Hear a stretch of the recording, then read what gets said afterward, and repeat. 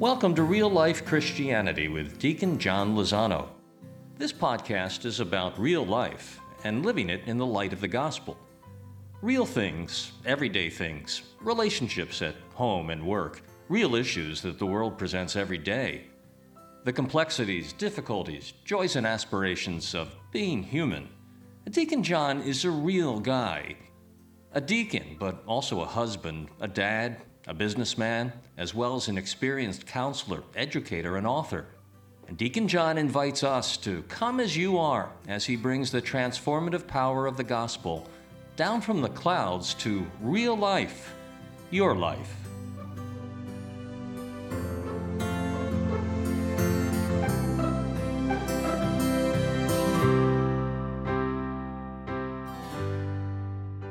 That kind of bringing in different traditions, the Baptist and Pentecostal and all kinds of music, is just a great gift to us.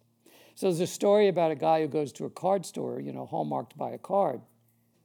He's waiting in line. The guy in front of him goes up to the cashier and gives her the card. And the gal says, "That'll be $5.99. The guy goes, "That's outrageous, $5.99. I would never pay that much for a card. I'm not going to pay that." Slams the card down and storms out. So the next guy comes up and looks at the card and says, "To my wife, whom I love," and he opens up, "to whom I would give anything." Not quite. So what would we give anything to? What would we give everything to?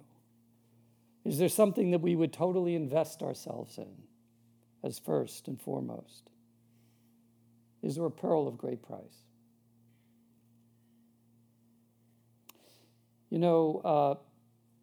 Retreats are wonderful experiences, and we have high points in our life many times. And one of the greatest high point in the Bible was the transfiguration of Jesus on a mountain. Golly. In this gospel, it was kind of like an early resurrection scene. He's transfigured in this white light. In the Greek, it's like so bright you couldn't look at it. So they wanted to stay. But Jesus said, "No, you go down the mountains and live your life. Do what I've asked you to do."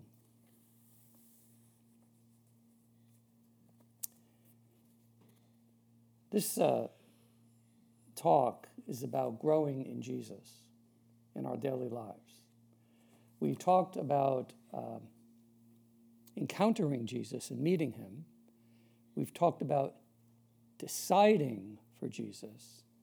Now we're going to talk about growing in Jesus. And, what I like so much about this, and a lot of it's in this book I wrote, because a lot of times in life we're given the message to be a disciple, to follow Jesus, all this stuff. But not often does someone tell us how to do it. Like, what are the practical tools?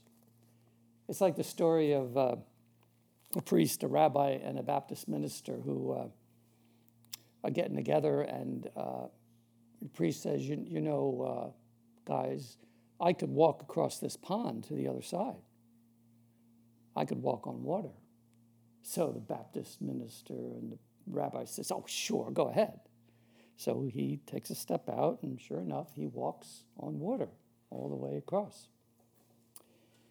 So then the rabbi says, "Well, I believe in Moses, parted the Red Sea, and Abraham. I can do this too." So the Baptist minister goes, "Sure, go ahead." So the Jewish rabbi walks on the water all the way across the pond.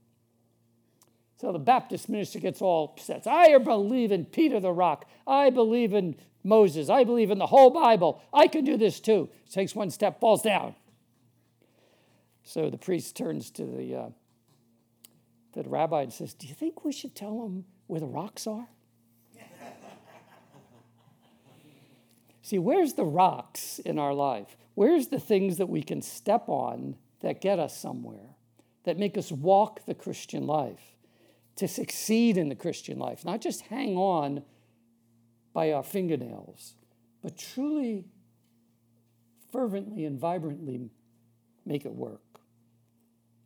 I think it's getting the rocks there, getting the rocks we need to stand on, getting the conditions set up, making a plan.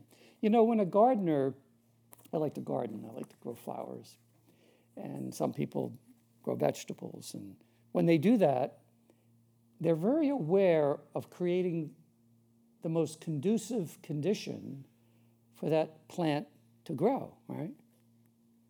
They know that when they put this little seed in the ground, that kind of a miracle will happen. That tiny seed will become this big plant.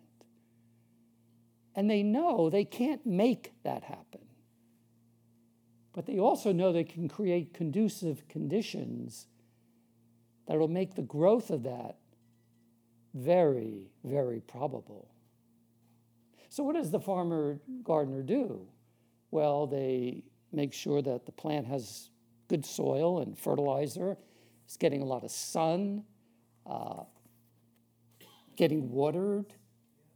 Sometimes they put a pole there so the plant can lean on it or be tied to it. And when they do these practical things around this seed, the seed is successful and it grows. It's much like the life of faith. We can't make faith happen. It's a gift. We can't make grace happen. It's grace. But we can choose conducive conditions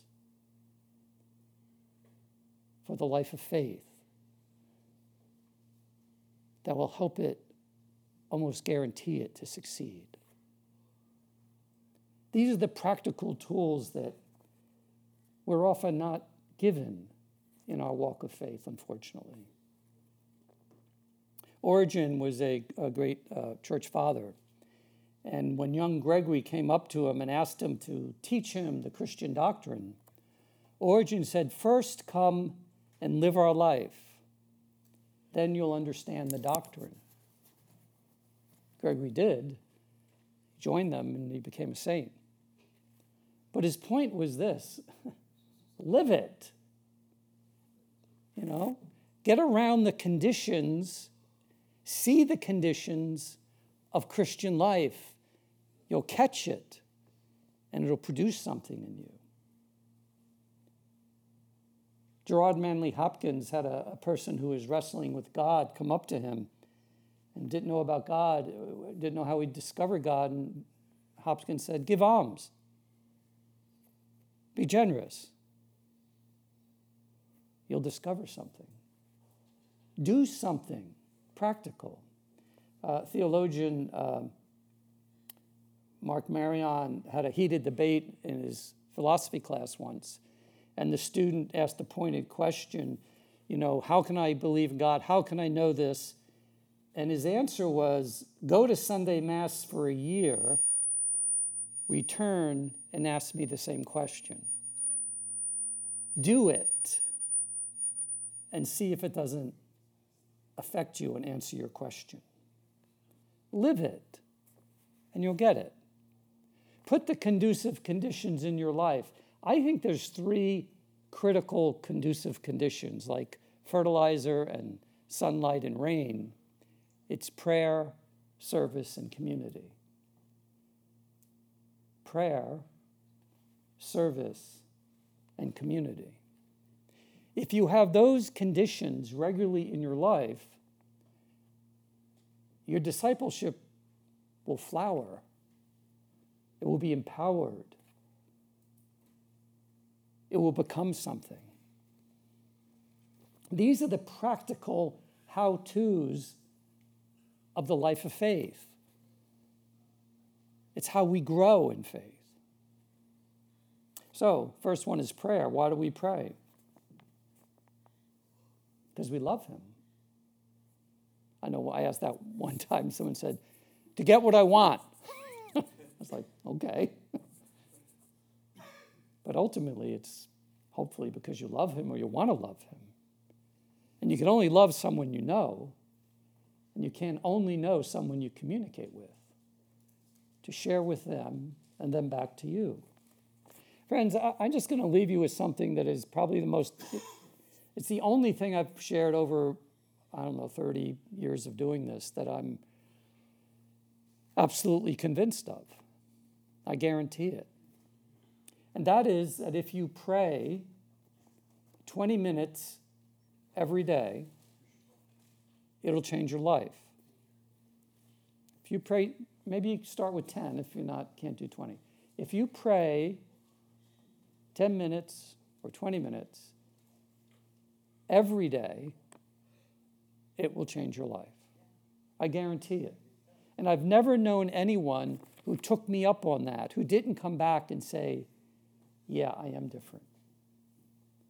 It's not that you're going to be a different person or lights are going to appear or any of that, but after a while you start sensing a greater peace in your life, a kind of sense that God is more with you. You start hearing God speak to you in very subtle ways. The fruits of the Spirit, the joy and peace and love of God are just coming alive in you. Because you spend 20 minutes eyeball to eyeball with Jesus. Because you're there. And even if you're distracted the whole time, there's grace present in that. Don't judge your prayer. Just do it. When a little kid comes to his grandparents or his parents and says, look, Mom and Dad, I made you a Mother's Day card or a Father's Day card. And they go, wow, that's beautiful. Well, I'm not really good at drawing, so I got Sally to draw, and I'm not really good at writing letters, so I got Tommy to write them. The parent would say, no, I want your letters and your drawing. And so when the child does it him or herself and brings it home, what does the parent do? Goes, oh, this is wonderful. And they stick it on the refrigerator. And they show everybody that comes in, look what my daughter, my son did. That's what God does with our prayer. He takes it in enjoyment, has this great refrigerator in heaven, sticks it up there because his children have come to him. No matter how scribbled it is. The parent doesn't say, oh, you drew out of lines, or those colors don't match, or you misspelt that word. No, they don't. Prayer is efficacious, friends. Efficacious. It has effect when we pray. It changes our life. There's nothing else to say about it. Now, you can learn how to pray better and you can follow methods, but you just got to pray. When someone asked Thomas Merton, probably the greatest spiritual writer of our generation, how do I grow in faith? How do I grow in prayer? Thomas Merton, written dozens and dozens of books. 3 words. Take the time. That was it. Take the time. Give God 20 minutes of your best every day, and you'll put a rock under your life that'll transform it. I guarantee it. And I know it will work. I pray every day of my life. Now, sometimes I'll miss a day. But when I start missing them, I start sensing the difference. Things aren't quite the same. Let me read you a couple of things about prayer that I think are very helpful in terms of getting our heads on right. This is by Henry Nouwen. Why should I spend an hour in prayer, he prays an hour, when I do nothing during that hour of time except think about people I'm angry with, people who are angry at me, and 1,000 other silly things that happen to grab my mind for the moment? Sound familiar? The answer is, listen to this, because God is greater than my mind and my heart. And what is really happening in the house of prayer is not measurable in terms of human success and failure. What I must do is be faithful. It's not measurable the way we measure things. What I must do is just be faithful. The remarkable thing, however, is that sitting in the presence of God for 1 hour each morning, day after day, week after week, month after month, sometimes in total confusion with a myriad of distractions, radically changes my life. Radically changes my life. It's that simple, and it's that important. You know, how many times do you read in the Bible, they woke up and Jesus was off praying by himself? Jesus got up early and went off to pray. You read it a lot. And I'm often thinking, if Jesus needed to pray every day first thing, maybe I need to pray. Just maybe. I often wonder when Jesus came back from prayer like that, talking to his Father, they probably saw him. He's probably, stone's throw away. They were in the fields. What did he look like? What did the disciples see?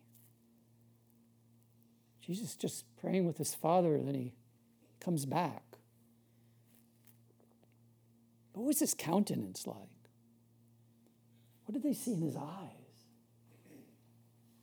What was it like to see Jesus at prayer and come back from it? I bet you they said, I don't know what you got, but I want it. That's why they said to him, Lord, teach us to pray. Teach us to pray like that. And he did. Because we can call God our Father. Now, how good is that? That you can come as you are and call God your dad, your father, your pop, and be with him.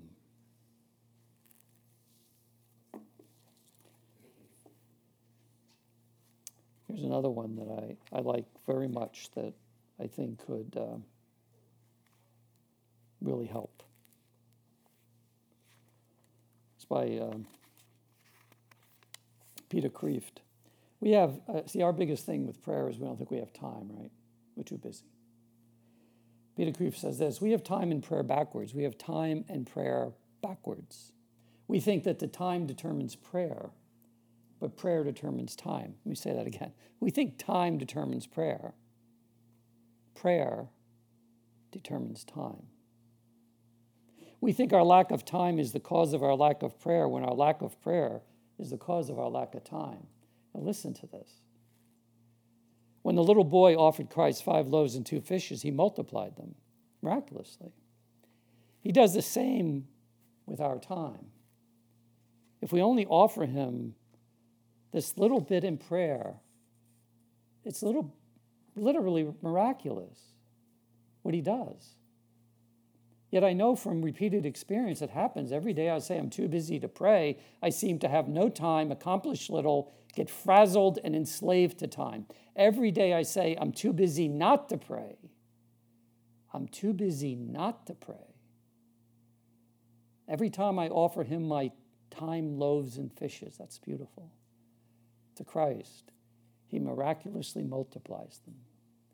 And I share in his conquest of time. I have no idea how he does it, but I know he does it time after time. You want to get a hold of your life in Christ. You want to get on top of things. You want to be vibrant with him. Pray every day. Every day. Pick a time that's best. When you're not distracted or half asleep, pick a place where it's conducive. And just sit there and pray. And this will happen to you. What do you do when you pray? Well, in my book, I have a thing, PRAY, pray, repent, ask, and yield. It's a little technique that, what do I do in prayer? I usually take that out and praise God for a few minutes, thank him, sing one of those great songs. Repent of things in my life, examination of conscience. I ask a lot for a lot of people. I beg for some. And I yield. I sit quietly before God and listen. Okay, service. Prayer, service. Dorothy Day said, everything a baptized person does every day should directly or indirectly relate to the corporal and spiritual works of mercy. Every day, something we do should relate to the corporal and spiritual works of mercy, wherever you are and however you do it. You don't have to be in Calcutta, but in your daily life. You can call someone up, you can check in, you can pray for someone. And these are like little lights that go off of God's presence through charity in the world. Johnny Cash says, when he was asked why he performed concerts in prison, he said, because the gospel tells me to. I love that. Friends, love in the Bible is an action. It's not a feeling. We've got that all caught up in our culture. It's all about romance and feeling. It's not at all in the Bible. It's about how we act towards our brother or sister, our neighbor. Love is as love does in the Bible. Teresa of Avila said the most potent and acceptable prayer is the prayer that leaves the best effects, those that are followed up by actions, where we love another. When people would come to be with Mother Teresa, someone new would come to their mission, she would say this is great. She said, you're not here to work. I mean, these women, you ever watch them? They work their tails off all the time. And she says, you're not here to work. You're here to be with Jesus. That's why they do the things they do. That's why they work. And horrible, because they're with Jesus. The most poignant and challenging scripture in the Bible with this is Matthew 25, which we've all heard. And I'll just read 2 lines. You all know it. When I was hungry, you gave me food. When I was thirsty, you gave me drink. When I was a stranger, you welcomed me. Naked, you clothed me. Ill, and you cared for me. In prison, and you visited me. The amazing thing is that both the sheep and the goats, those who do it and don't do it, both said the same thing. We didn't see you. Where were you? Whatever you did for them or didn't do, you did or didn't do for me. See, there's no separation in God with those who suffer. He's most identified and present there in our lives where we suffer, and everyone's. And that's where we meet him. I've had a lot of evangelicals come up to me and say, are you saved, brother? Have you given your life to Jesus Christ? Catholics say, are you in a good state of grace? You go to church? You're going to go to heaven? Keeping the commandments? I've never heard somebody come up to me and say, are you living Matthew 25? Never. But it's right there.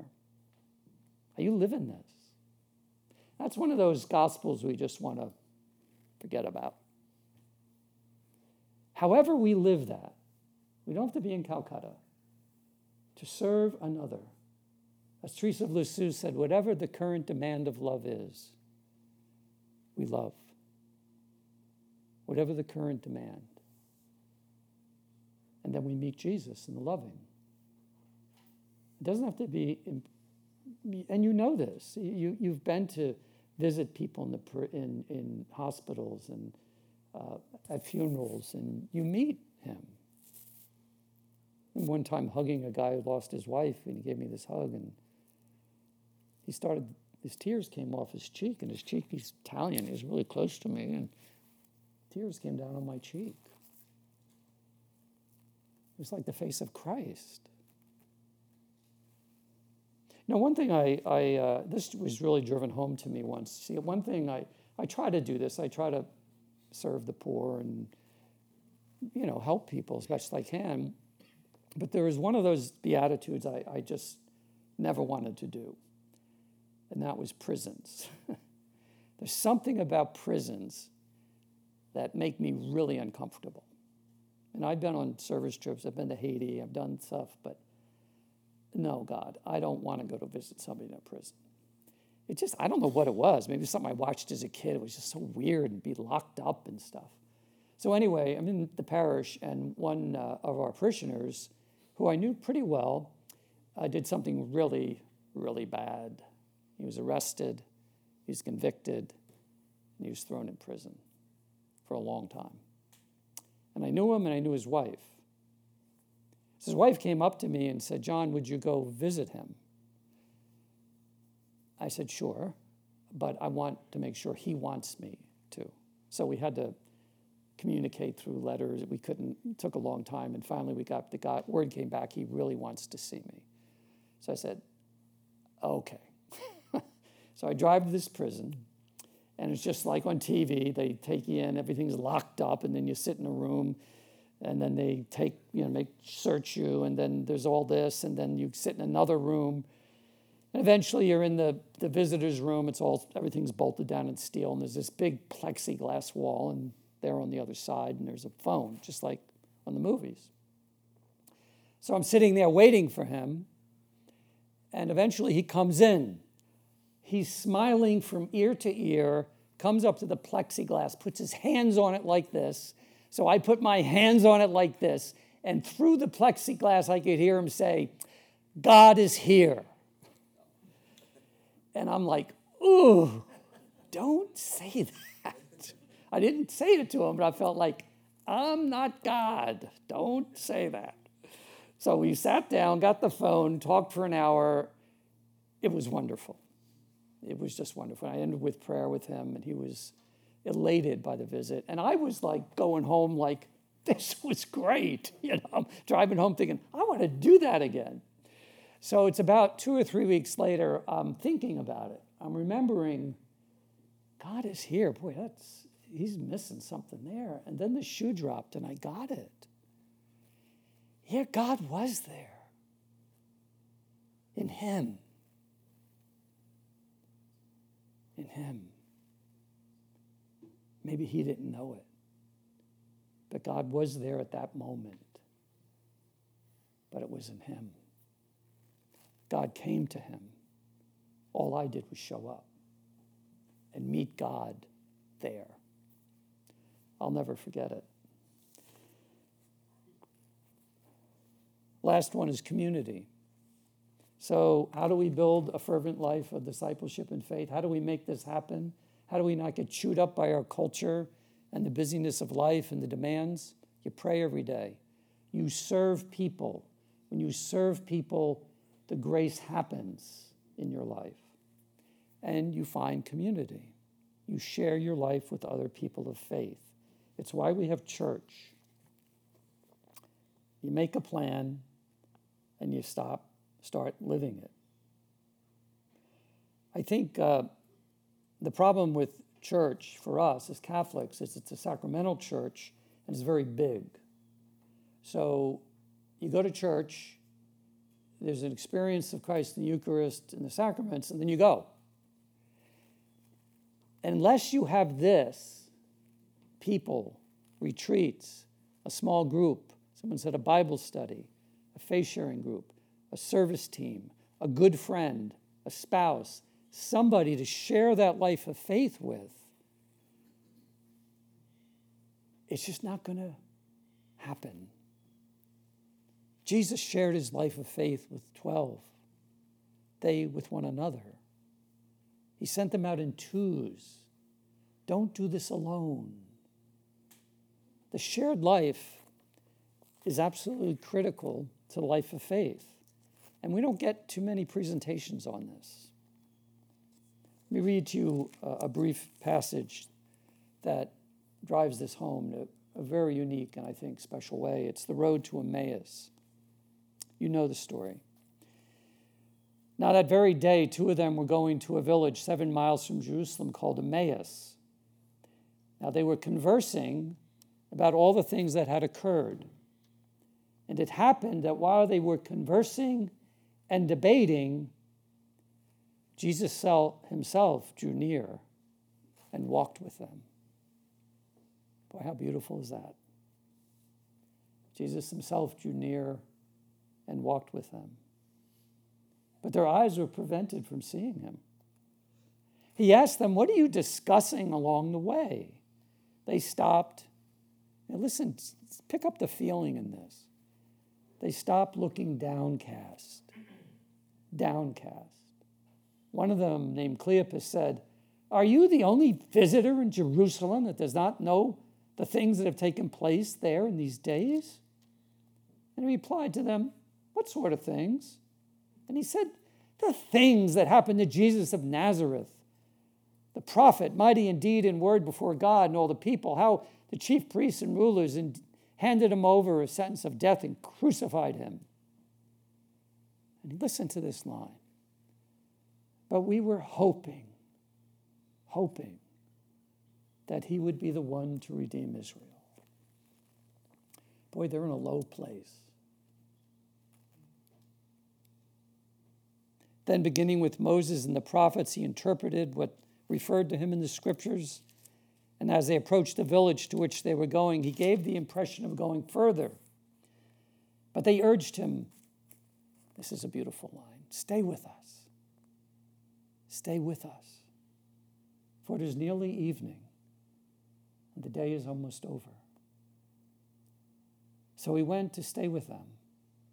And it happened that while he was with them at the table, he took bread, said the blessing, broke it, and gave it to them. And with that, their eyes were opened, and they recognized him. He vanished from their sight.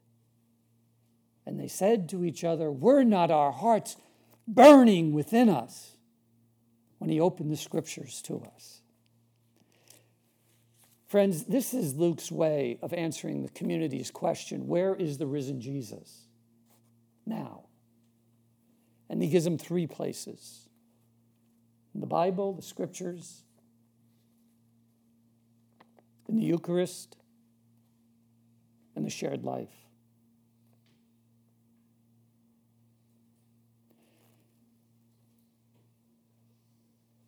Somewhere along this journey of Catholic faith,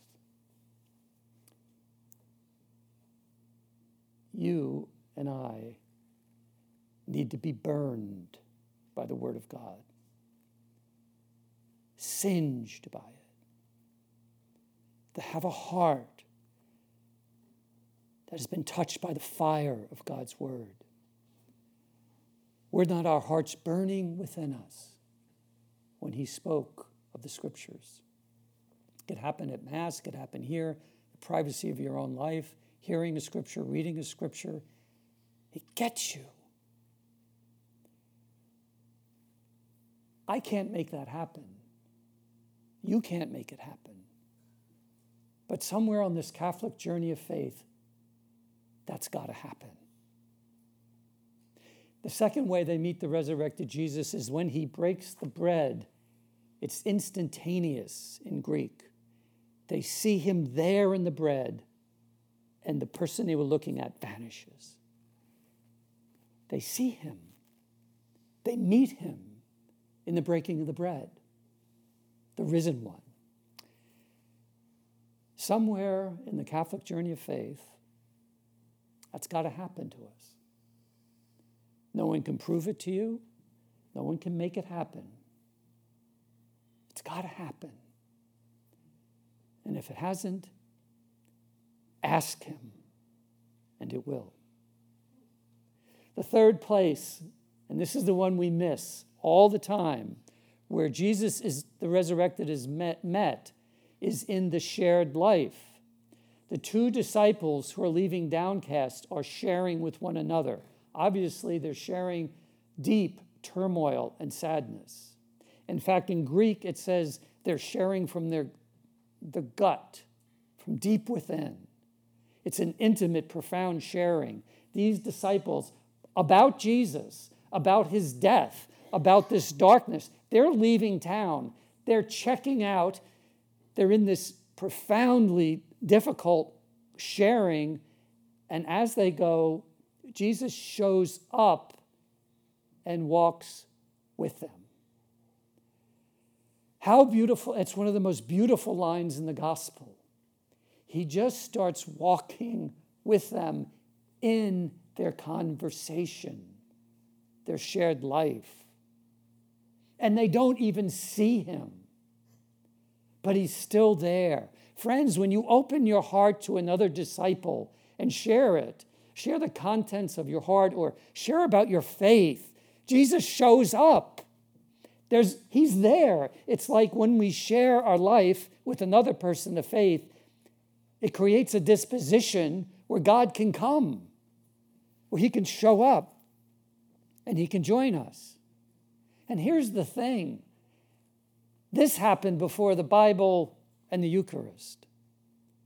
It was like the disposition of discipleship that prepares us to meet him in the Word and in the Eucharist, the bread. Somewhere in our life, we've got to find this, and it's hard. It's one of the reasons I say, good for you for being here. At some level, you do this here. We're doing it right now. And you do it when you talk to people you haven't seen about faith at this retreat. Then Jesus shows up. You wonder why retreats work. Well, that's one of the reasons. It's in the Bible. Find it. Put it in your life. Prayer and service and community. It's what makes the rocks that we have to stand on. It's what makes the resurrected one come alive in us. So, friends, that's the way forward for growing in Christ. Daily prayer. Yeah, just about every day. Even if it's in the car, is that the best you can do? Turn off the radio. I pray in the car. Serve in some fashion in your life. Really love another out of yourself. It doesn't have to be dramatic. And try in some way to find a friend, a spouse, a community, a Bible study, small group, retreat, where you can in some way share your life with another believer. It'll change your life. So let us pray. Lord, we thank you for the gift of faith. We thank you that we're here today. We thank you that you teach us the way to you. And we ask you to help us to pray. Help us to serve. And help us to share our life with another. Come, Holy Spirit, come.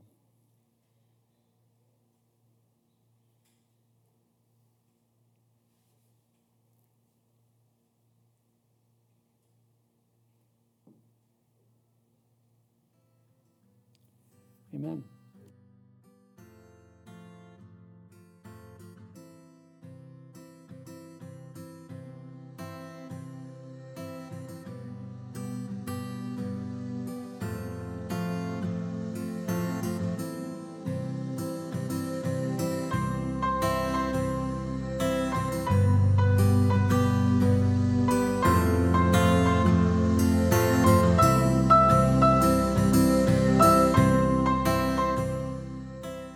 We thank you for listening and for sharing the good news with Deacon John, who asks you to come back often and support him by subscribing, by rating the site, and please share our site with others in your circle.